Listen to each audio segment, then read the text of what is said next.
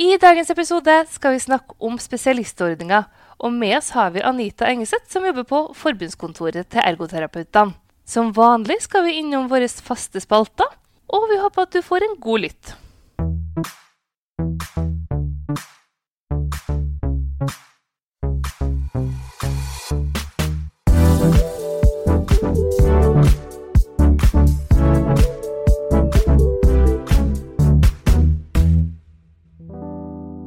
Hei Ingunn. Hei Siviren. Velkommen tilbake til meg. Tusen takk.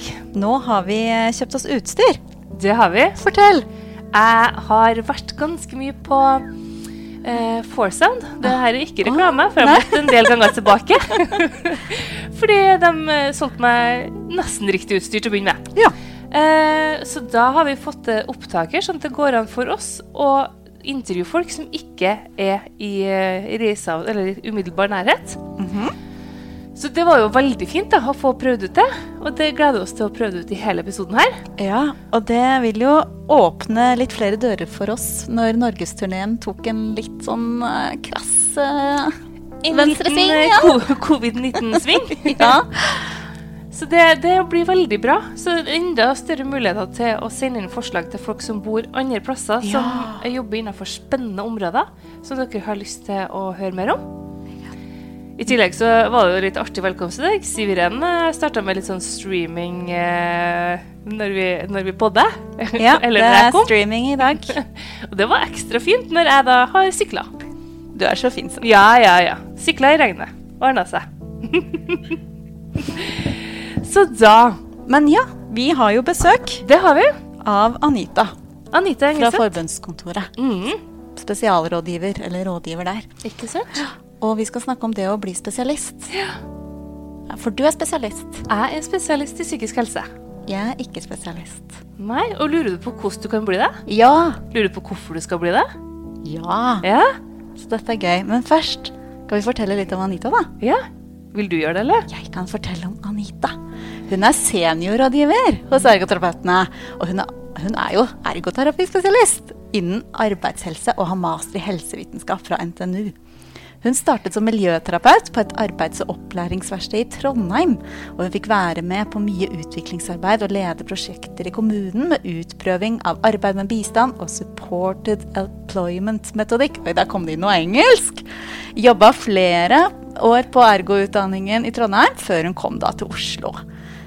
Norsk Ergoterapeutforbund lyste ut en spennende stilling som spesialrådgiver, og søkte og var heldig og fikk den.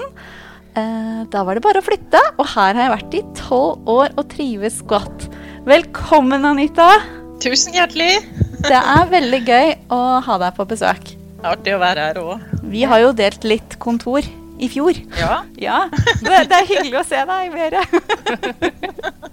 ja det er litt rar disse koronatider. Ja, er det. Men ja, Anita, vi spør jo alle gjestene våre, hvorfor ble du ergoterapeut?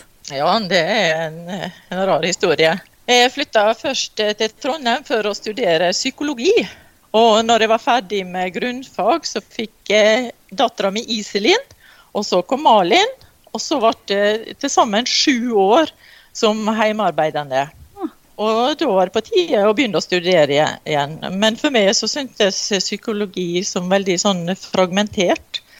Det var mange disipliner og tradisjoner som alle mente at dere hadde hørt på sannheten. Og jeg var veldig opptatt av aktivitet, og da ikke bare fysisk trening, men betydning av det å ha noe å gjøre. Hverdagsaktiviteter sin betydning for psykisk helse. Så traff jeg tilfeldigvis en medstudent fra psykologi som lurte på om jeg hadde tatt opp igjen studiet, og det kunne jeg nå si at nei, jeg hadde nå ikke. Og så var han veldig tydelig på at jeg vet hva du kan bli, og det er ergoterapeut. Og det hadde jeg nå ikke hørt om, så det måtte jeg finne ut av. Og så tok jeg utdanningen i Trondheim, og jeg ikke angret på det. Jeg har hatt mange spennende jobber, selv om jeg aldri har hatt ergoterapeut i titelen. Så jeg bruker å si. Men så artig. Også i ergoterapi så påvirkes og skapes helse i det samspillet mellom person, aktivitet og omgivelser. Og stikk utgangspunkt i ressursene hos mennesker, og hva er viktige aktiviteter for den enkelte. og hvordan omgivelsene og aktivitetene kan utformes og tilrettelegges. Og da faller liksom mange brikker for meg på plass. Så det viser at det var rette studiet for meg, ja. Og rette jobben etterpå. Ja, jeg synes det så viktig at du sier det, at du ikke har hatt på en måte en stilling med ergoterapi i titelen, fordi det jo mange der ute som kanskje kan føle litt på at de kanskje ikke verdig nok, eller det liksom, jeg ikke ergoterapeut før jeg får en ergoterapeutstilling, men så sitter du her og spesialrådgiver innen ergoterapi allikevel, fordi faget vårt med oss, og det så mye annet. Man trenger ikke hete ergoterapeut for å utøve ergoterapi, da. Nettopp. Synes jeg veldig viktig. Det mange spennende yrke. Ja. Og så synes jeg var det artig at vi har jo ganske lik bakgrunn sånn arbeidsmessig i feltene vi har jobbet innenfor. Men du har valgt å bli spesialist i arbeidshelse, og jeg valgte å søke på å bli spesialist i psykisk helse. Og sånn ordningen vår. Ja, og det synes jeg litt fint at det muligheter der også til å velge hva man vil se på som sin spesialitet. Men som vi snakket litt om innledningsvis da, hvorfor skal man bli spesialist? Ja, hvorfor skal jeg bli det, Anita? Jo, jeg tenkte kanskje jeg skulle si litt om ordningen vår først. Begynn med det. Gjør det. For en ergoterapispesialist, han det oss kaller for avansert kunnskap om ergoterapi med en fordypning innenfor fagområdet. Og spesialistordningen den ble etablert i 1999, og de første spesialistene ble godkjent i år 2000, sånn røffelig. Og ergoterapi-spesialistordningen den skulle være likeverdig med andre sammenlignbare profesjoner sine ordninger. Og så for å bli ergoterapispesialist så kreves det nå ergoterapifaglig eller relevant tverrfaglig master med 120 studiepoeng. Og i Norge så har oss per i dag bare ett masterstudium i ergoterapi, og det startet opp i 2016 ved Oslo Met. Men de som søker med en tverrfaglig master må ha et fordypningsemne eller en masteroppgave som tydelig sånn ergoterapifaglig fokus. Og søkeren må selv begrunne da, den relevansen av denne her masteren for ergoterapi og spesialistområdet. Og så den basert på det samme som og uttrykt i læringsutbytte for den enkelte spesialistområdet og veiledningen må være gitt av en godkjent veileder med utgangspunkt i det. Og det skal sikre at den nødvendige kunnskapen og ferdigheter og generell kompetanse, som det uttrykkes i disse her læringsutbytter, som nødvendig for det spesialistområdet. Så det blir litt annerledes. Og så det krav om veiledning og veiledet praksis og fagutvikling og formidling. Og veiledet praksis det krever målrettet planlegging av veiledninger for å sikre nødvendig kompetanse inn i det aktuelle fagområdet. Og så, ikke minst, godkjenninger som ergoterapispesialist, den gjelder for 7 år. Og tjenestene i rask utvikling, kompetanse ferskvare, og for å beholde spesialisttittel, så må han fornye godkjenninger. Og ergoterapeutene oppfordrer alle, og det sier vi igjen med til å søke. Ja. I alle fall først bli spesialist, og så fornye godkjenning. Nettopp. Ja. Og da man sender inn søknad om fornyet godkjenning, eller det som tidligere heter sånn re-godkjenning. Det var en god intro, og jeg synes det var en ganske god salgspitch, som har jobbet litt med det, ja. Så hvis man ikke ble fristet nå, så skjønner ikke jeg. For du har jo sagt litt om både ordninger og hvorfor man skal bli spesialist. Men hva har det å si, det å være spesialist? Ja, det viktig kompetanse som bidrar til å sikre høy kvalitet i helse- og velferdstjenestene. En ergoterapeut, han som sagt en avansert kunnskap om ergoterapi og med styrking innenfor spesialistområdet. Og en spesialist han inneholder spesialisert kompetanse, og mange arbeidsgivere de innser at arbeidstakerne må ha høy kompetanse, og at det en forutsetning for høy kvalitet i tjenestene. Og derfor det viktig at medlemmene våre svarer på denne her utfordringen med å dyktiggjøre seg og bli enda bedre i faget sitt. Hør. Vi har jo fått inn en del spørsmål. Dette engasjerte mange. Kan du ikke fortelle hva man kan bli spesialist i, og det noen begrensninger? Hva man kan bli spesialist i? Ja, i vår ergoterapeut i forbundsinterne spesialistordning så har oss 7 fagområder. Det allmennhelse, arbeidshelse, barns helse, eldres helse, folkehelse, psykisk helse og somatisk helse. Og det ikke diagnosebasert. Det basert på sentrale fagområder innenfor ergoterapi.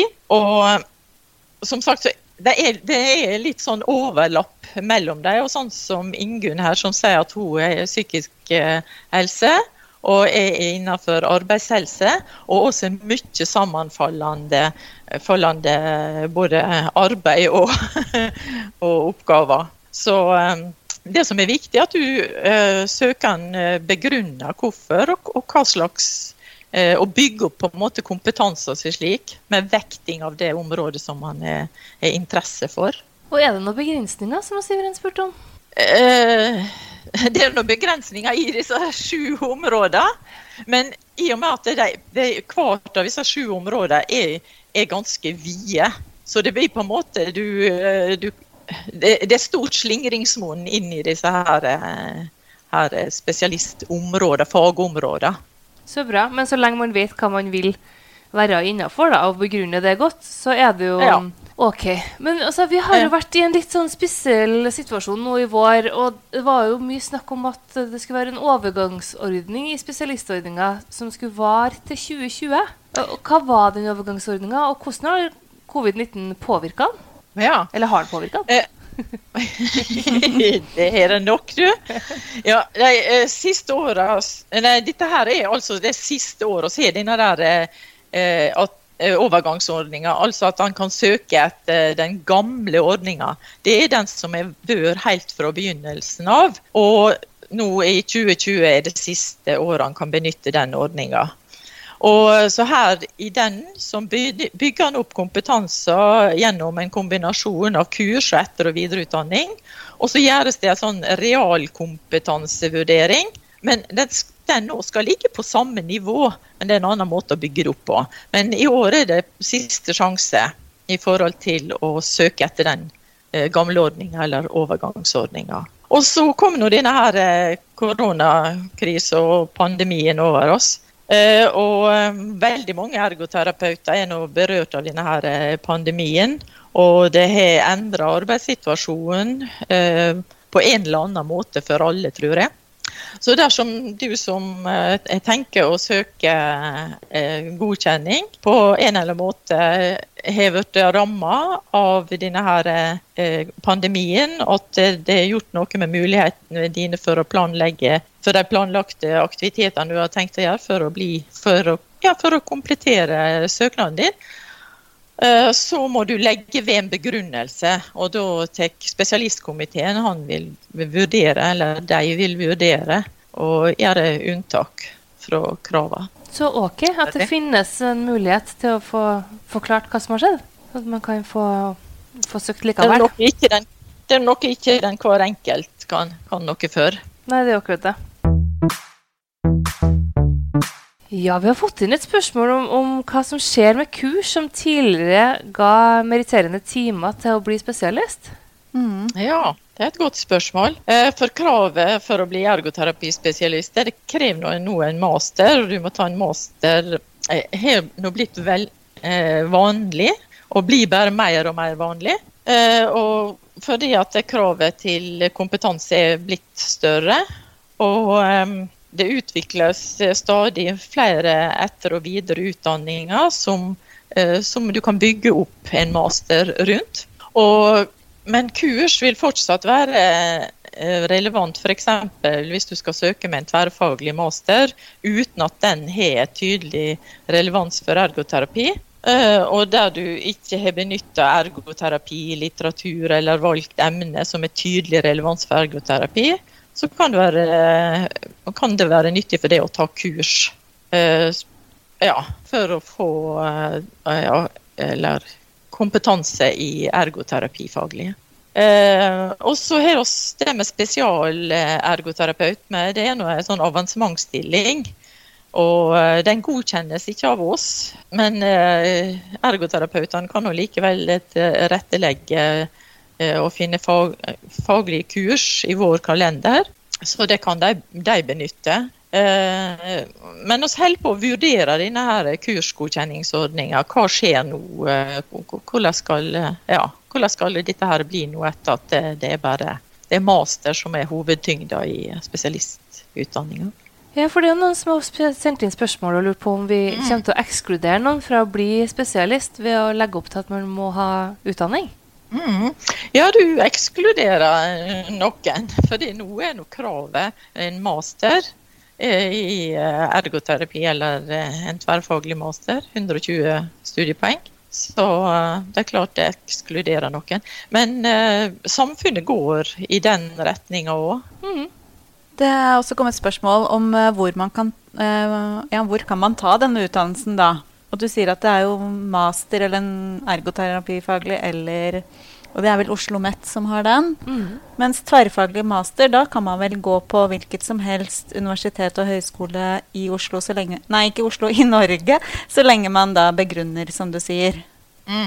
Ja, først så må han selvsagt ha sånn ergoterapeututdanning. Ja, bachelor i ergoterapi. Ja, og være autorisert, og så må han være medlem. Ja, for man må være medlem. Det er viktig å få fram. Det er viktig å få fram. Og så i Norge så har vi bare denne der ene ergoterapifaglige masteren. Men det finnes veldig mange på de ulike utdanningene. Det kan være master i rehabilitering, helsefremming, i aktivitetsvitenskap. Det er mange mastere. Og i disse her masterene så hører dere det at dette her er noe veldig relevant for ergoterapi. Og der kan han smette inn mye ergoterapiteori, og han kan tydelig ha et ergoterapifokus, både i emner som han velger, og artikkel eller oppgave som han skriver. Men hvis det er en sånn master da, som ligger fjernere fra ergoterapi, så kan han bygge på med 15 studiepoeng innenfor ergoterapifaglige emner, eller ta omrekna i kurstimer, 200 kurstimer. Men husk at han må argumentere for relevansen. Så det er absolutt mulighet, og det er veldig mange mastertilbud hvis han søker på de ulike utdanningene, universitet og høgskoler.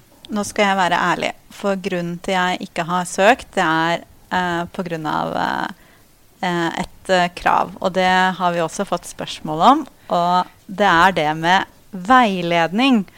Kan du ikke forklare litt mer om det kravet med det å få veiledning, eller ja? Oi, både å gi og få.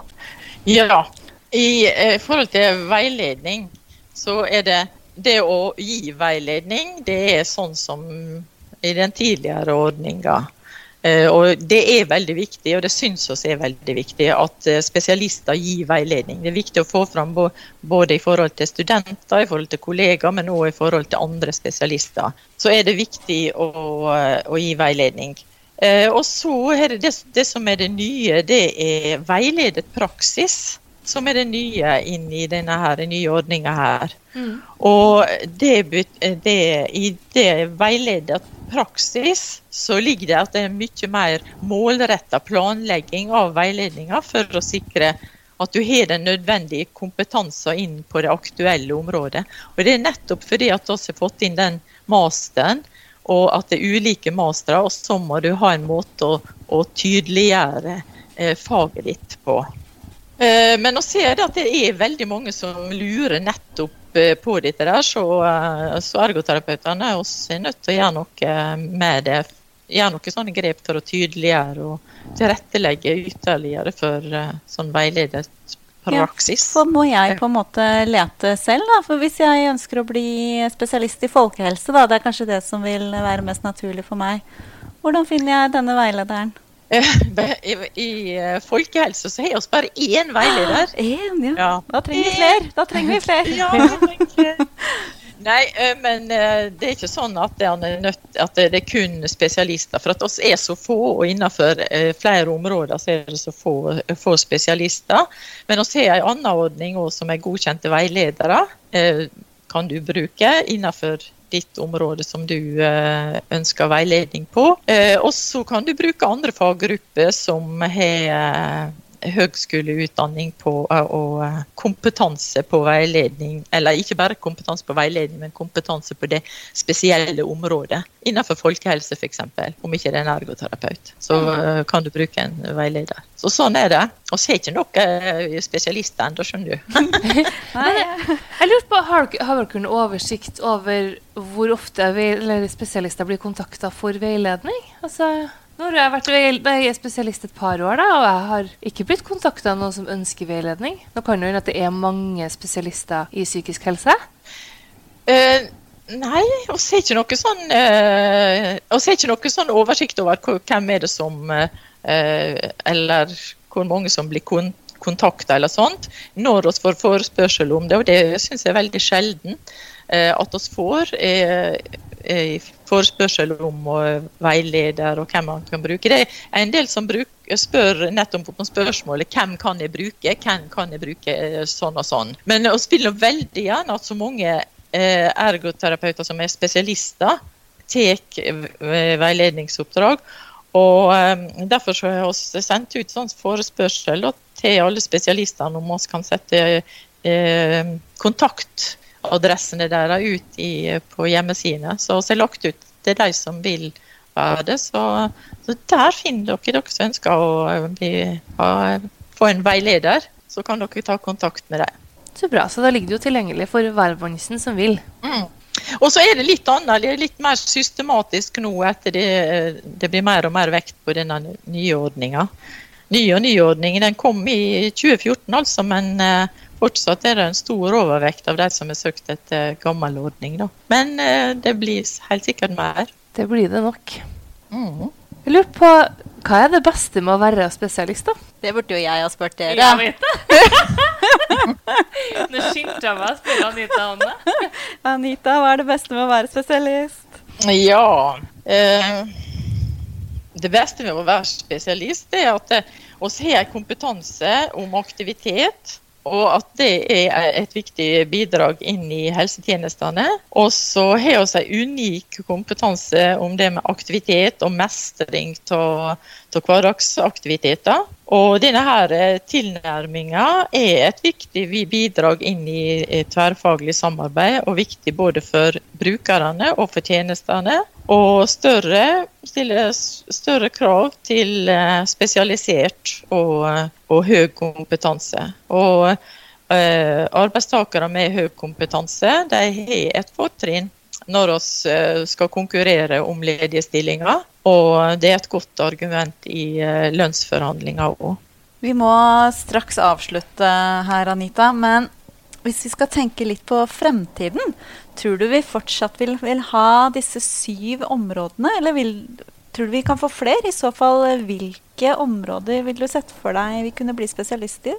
Ja, de siste årene så har vi fått veldig mange søknader innenfor somatisk helse, og mange av de jobber innenfor spesialisthelsetjenester, som tradisjonelt verdsetter og etterspør spesialistkompetanse. Og her får de uttelling for kompetanseheving, og det synes som de også har større muligheter for fagutvikling, kurs, og det med veiledning mye mer systematisert innenfor spesialisthelsetjenester. Så i de øvrige områdene, faktisk alle områder, så har det gått ned, eller det noen som på stedet hvil.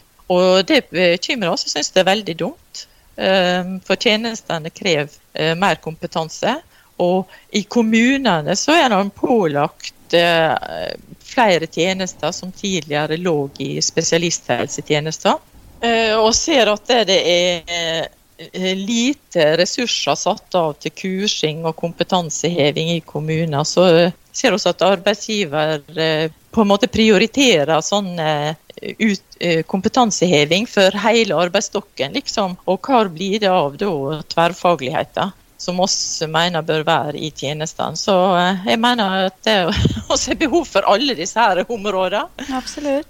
Ja, og trenger flere innenfor absolutt alle områder. Og som sagt, innenfor folkehelse, så har vi noe masse å bidra med inn der. Ja.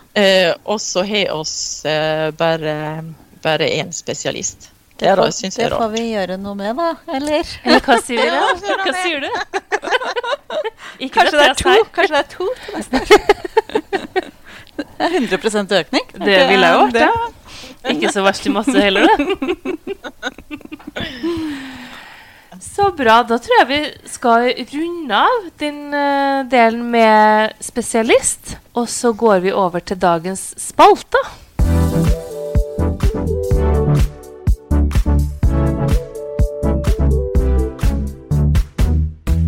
Og første spalte ut, det er alltid strømpe på trekkeren. Altså denne lifehacken som gjør hverdagslivet ditt litt enklere. Og Anita, vi er veldig spent. Hva er din strømpe på trekker? Ja, strømpe på trekker, du. Det har nå vært disse koronatider, da. Og det har nå vært en ypperlig anledning til å bygge bedre på alt det som har med sånn teknologi å gjøre, og Teams og sånt. Så vi har nå hatt en veldig bratt læringskurve på det. Og så har jeg blant annet benyttet anledninger til å ta kurs innenfor det, ulike sånne små temakurs innenfor det. Og andre kurs, deltatt på kurs og konferanser som har vært på Teams. Samtidig som at det har vært en annen måte å kommunisere med kollegaer og andre på, både på godt og vondt. Det jeg savner litt å se og kunne være litt, ja, i det åpne landskapet og ha litt sånne plutselig passarer mellom. Men det er ikke mulig på her da, så det blir noe litt mer strukturert kanskje. Men det har gjort noe med arbeidssituasjonen, ja. Altså, jeg kjenner jo det like at du snur korona, eller covid-19 da, til å bli noe positivt. Du har brukt den til å videreutdanne deg eller ta kursing på nett og sett mulighetene. Det er jo veldig bra. Det må vi. Ja. Sann ergoterapeut. Det er sånn skal en ergoterapeut gjøre. Til dagens neste spalte, ufiltrert. Der får vi jo inn spørsmål, det kan jo være alt mellom himmel og jord, og trenger jo egentlig ikke å ha noe med ergoterapi å gjøre, men av og til så tar vi et ergospørsmål der likevel. Og det her var jo ikke direkte på spesialistordningen, men vi synes det var tett opp etter. Og da er spørsmålet fra en av lytterne våre: er ergoterapeuter med videreutdanning innenfor velferdsteknologi etterspurt? Og på det vil jeg svare ja. For ergoterapeuter sin kompetanse innenfor velferdsteknologi er kjent, og den er etterspurt.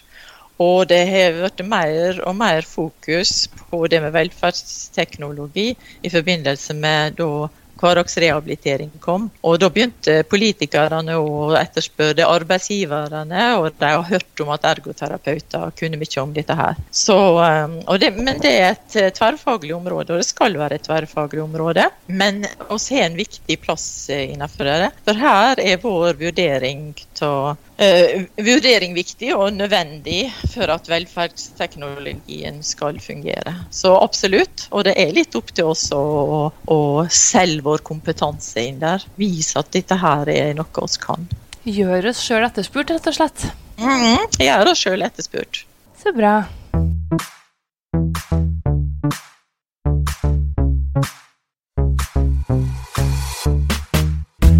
Og da er jo alltid siste spalte ut, det er dagens høydepunkt, men gjestene får alltid lov til å velge ukas høydepunkt. Så da er vi nysgjerrige. Ukas høydepunkt denne her uke. Det er hver uke, så eneste jeg har hatt kontakt med denne koronatiden, er mine barnebarn, vet du. Ja. Og det er hver ukes høydepunkt. Men hvis han skal trekke frem denne her uke og sitt høydepunkt, så må det være samtalen med dere. Yeah. Så koselig. I podcasten. Og jeg synes det er kjempeartig å høre på dere, og det er veldig interessant. Jeg tror det er veldig nyttig for mange ergoterapeuter, både studenter og ergoterapeuter i praksis. Og, ja. Vi føler oss så Så det er superheldige. mitt høydepunkt. Ja, superheldige som får snakket med så mange interessante folk. Ja, det er dere også. Ja, absolutt. Jeg har hørt mange interessante podcaster fra dere. Og mange flere skal det bli. Og nå er du Ja. en av de også, Anita. Ja, det er jeg veldig stolt av. Ja. Så tusen takk for at du tok deg tida til å være med oss. Ja, selv takk for at jeg fikk være med. Da håper jeg at alle lyttere, dere som har sendt inn spørsmål, du som hører på, har lært noe nytt. Vi har i hvert fall lært noe nytt, og vi skal følge opp oss i Viren her, så det blir en spesialist til i folkehelse.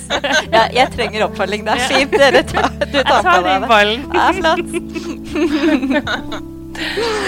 Ja, men da snakkes vi. Ha det bra. Ha det! Ha det bra.